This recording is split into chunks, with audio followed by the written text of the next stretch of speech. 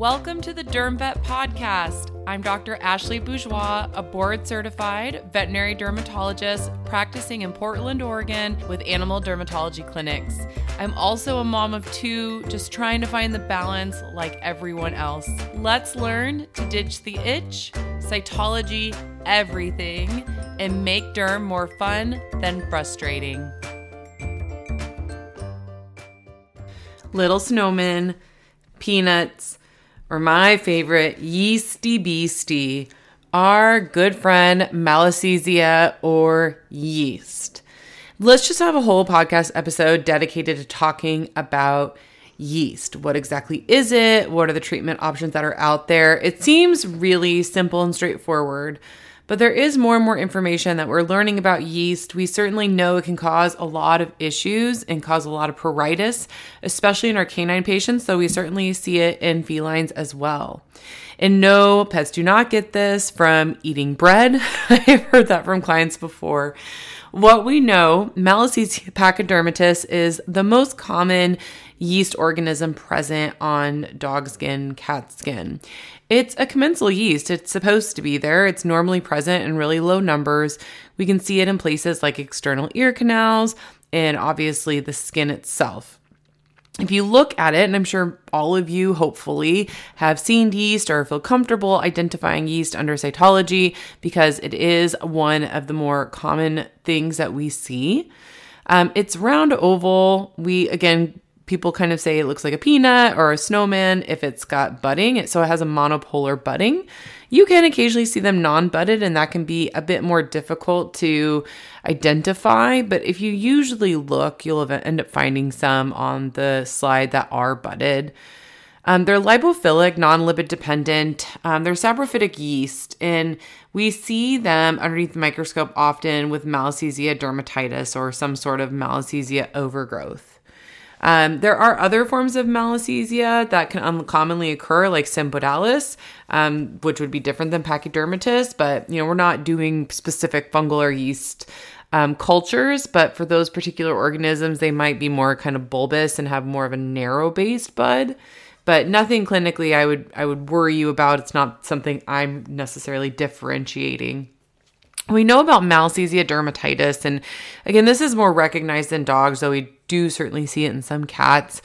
It's just like most infections, a secondary problem due to an underlying disease. And so we see Malassezia dermatitis and Malassezia otitis all the time in our allergic patients, whether it's canine atopic dermatitis, in some cases feline atopic skin syndrome, flea allergy dermatitis, cutaneous adverse food reaction. And you can even see it from other diseases that are not allergic. So endocrine diseases, such as a dog developing hypothyroidism or hyperadrenocorticism. So there's lots of different predisposing factors, even in the literature, that we can see for pets developing Malassezia dermatitis. Even external things like increased humidity, certainly skin folds. So having those intertrigo infections, so abdominal skin folds, because you're getting those frictional areas and they rub together, that can damage the skin. Think of all our little brachycephalic breeds with the facial folds, tail folds. Obviously, that can predispose to things like yeast dermatitis, even different cutaneous pH levels. If they've been on things like corticosteroids or immunosuppressive for long periods of time, that might fight off their ability to kind of control their own Malassezia population, since it is a commensal organism. So it's really important that we do cytology to identify if it's yeast, if they have yeast and bacteria. We know there is some thought that Malassezia could even have like a symbiotic relationship with commensal Staphylococcus organisms. So we know they can produce kind of mutually beneficial growth factors and microenvironmental alterations, which there's some literature supporting this. Where do we typically see Malassezia dermatitis? And we're going to focus on dogs since it is more common to see Malassezia dermatitis in dogs, but we will touch on cats at the end. Really typical areas, lip margins. So if you have a dog come in and they're just really, I've had this happen a few times, where they're really rubbing their face on stuff, really check out those perioral areas like the lip margins, if they're kind of red, dry, scaly, or they are just really bothering them, or I've even had some where owners report like really foul breath, like really terrible smelling breath, but their teeth will look fine. Sample around the lip margins, because I've had quite a few cases where Malassezia dermatitis will affect that area, especially if they have underlying allergies. We also clearly think of things like ear canals and then the very typical skin areas that are affected by allergies. So axillary region, groin, ventral neck's a big one. So in some of these, floppy coated dogs like the Basset Hounds that have really big neck folds, bloodhounds really pull up that neck. It can be, when you're doing a quick exam, it can be easily overlooked. But look at that ventral neck, like really pull apart those neck folds, because often we'll see erythema, like lichenification, really moist debris, even yellow crusting there. Interdigital spaces, perivulvar skin can actually have a lot of Malassezia as well. Perianal skin, so if they're scooting, licking, chewing back there, look around that anal area. You certainly can get a Malassezia dermatitis that can be affecting that. And then, one of my favorites, those claw folds. So get out your toothpicks and get a cytology sample of those claw folds so that if they are licking, chewing their paws, even if the skin looks pretty good, we know that paronychia, inflammation or infection within that claw fold, can absolutely cause them to be very, very itchy. And so we want to make sure we identify that. Pruritus is definitely going to be one of the main things we see, and it can be pretty severe, especially if they're very sensitive to Malassezia. And yes, it can have an unpleasant odor and a very distinctive look to it. But you all know my rule. We do not diagnose Malassezia based on how it smells or looks. Even if it seems pretty classic, we look underneath the microscope, because we certainly can have certain, staphylococcal infections, pyoderma, that really can mimic Malassezia. And I have numerous times been fooled before looking under the scope. I have taken like 5 or 6 samples on a dog being like, where's the yeast? And all I find is cocci. But classic quote unquote signs that you will see will be alopecia with really bright red erythema. You can get scaly, waxy, kind of greasy skin that has that yellow kind of crusting to it, papulocrustus lesions. Lichenification is a big one, but again, I've seen plenty of lichenification just from pyoderma. That paronychia that we talked about, but that dark brown nail bed discoloration. And as you treat it, you'll actually see kind of healthy nail grow out, and a ring of brown will grow out from that healthy nail fold, claw fold. And then, of course, intertrigo, as we talked about, the fold dermatitis and around the lip margins. Breeds. Any dog that can have any disease that affects their skin can get Malassezia. But of course, we see certain breeds be predisposed. So by far and away, we always think of those little elephant Westies. So the West Highland White Terrier, they just tend to drop a lot of their hair, get that really, really thick, itchy elephant type skin from all the lichenification. Other breeds that we can see it in, Basset Hounds for sure. We see plenty of Basset Hounds, Bloodhounds with Malassezia dermatitis. Poodles, Shih Tzus. We see a lot of Shih Tzus that will get Malassezia and pyoderma. German Shepherds, Dachshunds for sure. We see an increased risk of Malassezia dermatitis. And no matter how you're going to sample cytology, whether it is direct impression smear, doing it through tape, if that's what you're comfortable with, even the scrape method where you're not necessarily looking for mites, but you're scraping some superficial skin onto a slide and staining it and evaluating it. Or, of course, using the toothpick and the claw fold. You're going to look for those organisms, and you want to look really closely where keratinocytes are. Yeast really like to stick to keratinocytes, so you can look in areas where there's chunks of keratinocytes.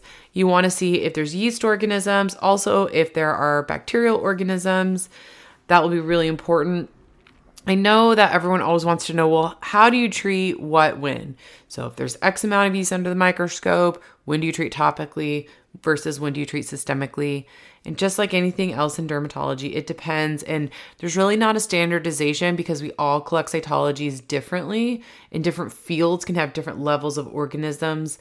To me, it really depends on, how many organisms we see to some degree, but how bad are the lesions on the pet? How paritic is that pet? What other medications are we utilizing in that pet? Are there other comorbidities we have to think about?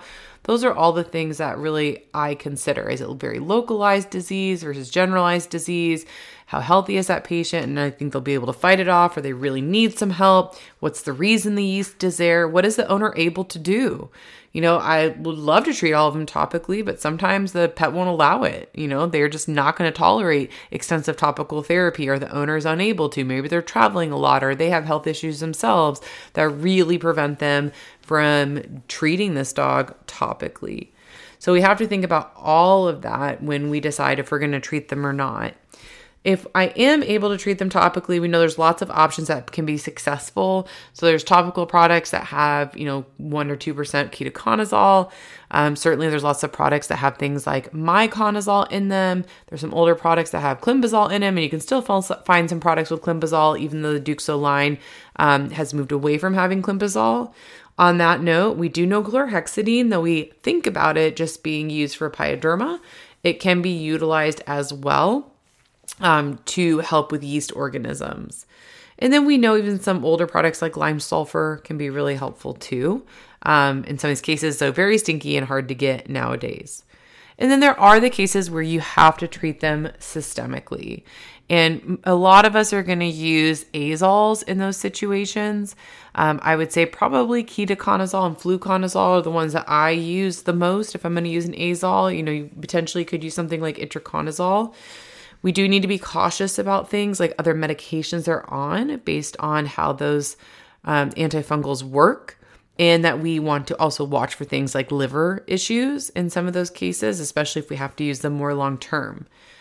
And most of them are going to be dosed at 5 to 10 mg per kg once a day.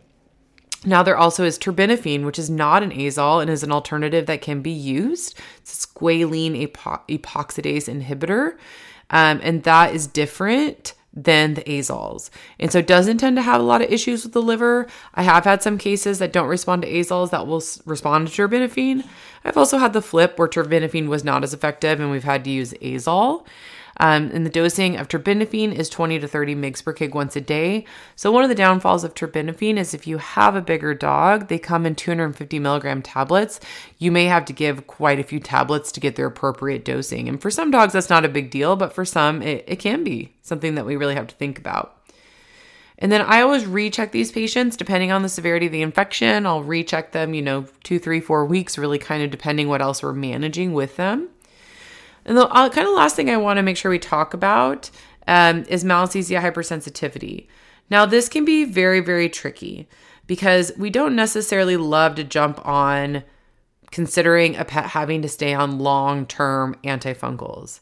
However, especially as a dermatologist where we see some of the worst cases, there are certainly Malassezia hypersensitive dogs out there for sure. I've had plenty where we do everything we feel like we should be doing. We do it appropriately. And no matter what I do, if I take away their antifungals systemically, even if we're trying to do things topically, they are paritic, they're uncomfortable, their quality of life is not as controlled because they're just so sensitive to the yeast. Now, we do test for things like Malassezia, and we'll add things like Malassezia into immunotherapy, which if a patient's going to do immunotherapy, I actually find extremely helpful in a lot of these cases long-term. But there are certain cases where we do have to utilize the use of long-term antifungals. So, if they have to stay on something like ketoconazole, or we're utilizing something like ketoconazole and cyclosporin together. So what I'll often do is I don't just assume a pet's Malassezia hypersensitive. I treat them, we get things under control, we try to take it away. And if it just gets to the point where every time I take it away, the pet, within a couple weeks breaks out or flares, or when I recheck them, they just break out with yeast right away again, despite controlling the primary allergy and doing the appropriate workup, then sometimes we will have to leave them on. So if I'm going to leave them on something like ketoconazole, some we have to leave on daily. Some I'll reduce the dose to something like every other day. And there is also the option to do something called pulse antifungal treatment. So for example, could you give the dog antifungal like ketoconazole on Monday, Tuesday, Wednesday, but then they skip the rest of the week? And I've had all of these be successful or not successful. So kind of depending on what the owner feels like they can put into their lifestyle that they'll remember to do. I think any of those are potentials that can be utilized. But I do try to see, can we use immunotherapy? Can we eventually get them away from having to be on long-term antifungals? You do need to monitor lab work, especially with azoles. But you do lab work once or twice a year on any chronic medication. But if I am starting a pet on an azole, I will usually check, within a couple of months of them being on, that their liver is tolerating it well. And then if they are on it long term, I at a minimum do lab work every 6 months, maybe even every, 3 months, depending on if there's other medications or other comorbidities that we have to be thoughtful of. The very last thing I want to kind of throw out there is yeast in cats. Now, cats certainly break out with Malassezia associated with their allergies. Definitely can happen. We do not see them break out as readily as dogs do with Malassezia with their allergies. But one thing I want to note, if you have a cat, especially if they are older cat or if they're not feeling good, ADR, lethargic, and they are just not just like, oh, you find some yeast or you find a little bit of yeast otitis. If you collect a sample on a cat and there's rip-roaring tons of Malassezia there, I would be very, very concerned personally about immunosuppression. Cats just don't tend to widespread break out with Malassezia associated with their allergies compared to dogs. I'm not saying it's absolutely impossible, but it's just not as common. So it is important. I've had cats who've had diseases. I've had to refer them to internal medicine before when we found lots of Malassezia on them. I've certainly had ones where we end up finding, neoplasia. So if you have a cat, just really look at the rest of the cat. Like, are they losing weight? Are they not feeling good? What does recent lab work looked like? And just kind of have that on your radar, that if you're just finding tons and tons and tons of Malassezia on a skin cytology of a cat, I would just start thinking, like, reevaluating and not assuming it's allergic. Like, oh, is there something else going on here? Do we need to do more of a systemic workup? Are they really skinny, then losing weight, not feeling good? Do we need to refer them for imaging, more extensive lab work to assure we're not missing something? So Yeasty Beasties, I hope that's helpful. I do love finding Yeasty Beasties under the microscope. I mean, they're cute, first of all, and they're pretty easy to identify, but it's just also amazing to see how much better you can make these pets feel. If you find the yeast, you address the yeast, it can really dramatically improve their pruritus, improve their quality of life, and just really make things better. So I hope you guys find that helpful. These are the type of topics that we do cover in the Derm Nerds, kind of going more in depth about things like yeast, pyoderma, allergy management. If you're ever interested in the online community, then certainly encourage you to check it out. You can go to thedermvet.com and there will be the Derm Nerds tab. There's a cytology lecture in there. We do topics of the month. We just have a really good time. And you can also put up cases if you're interested in getting lots of different eyes on it and different opinions on what to do.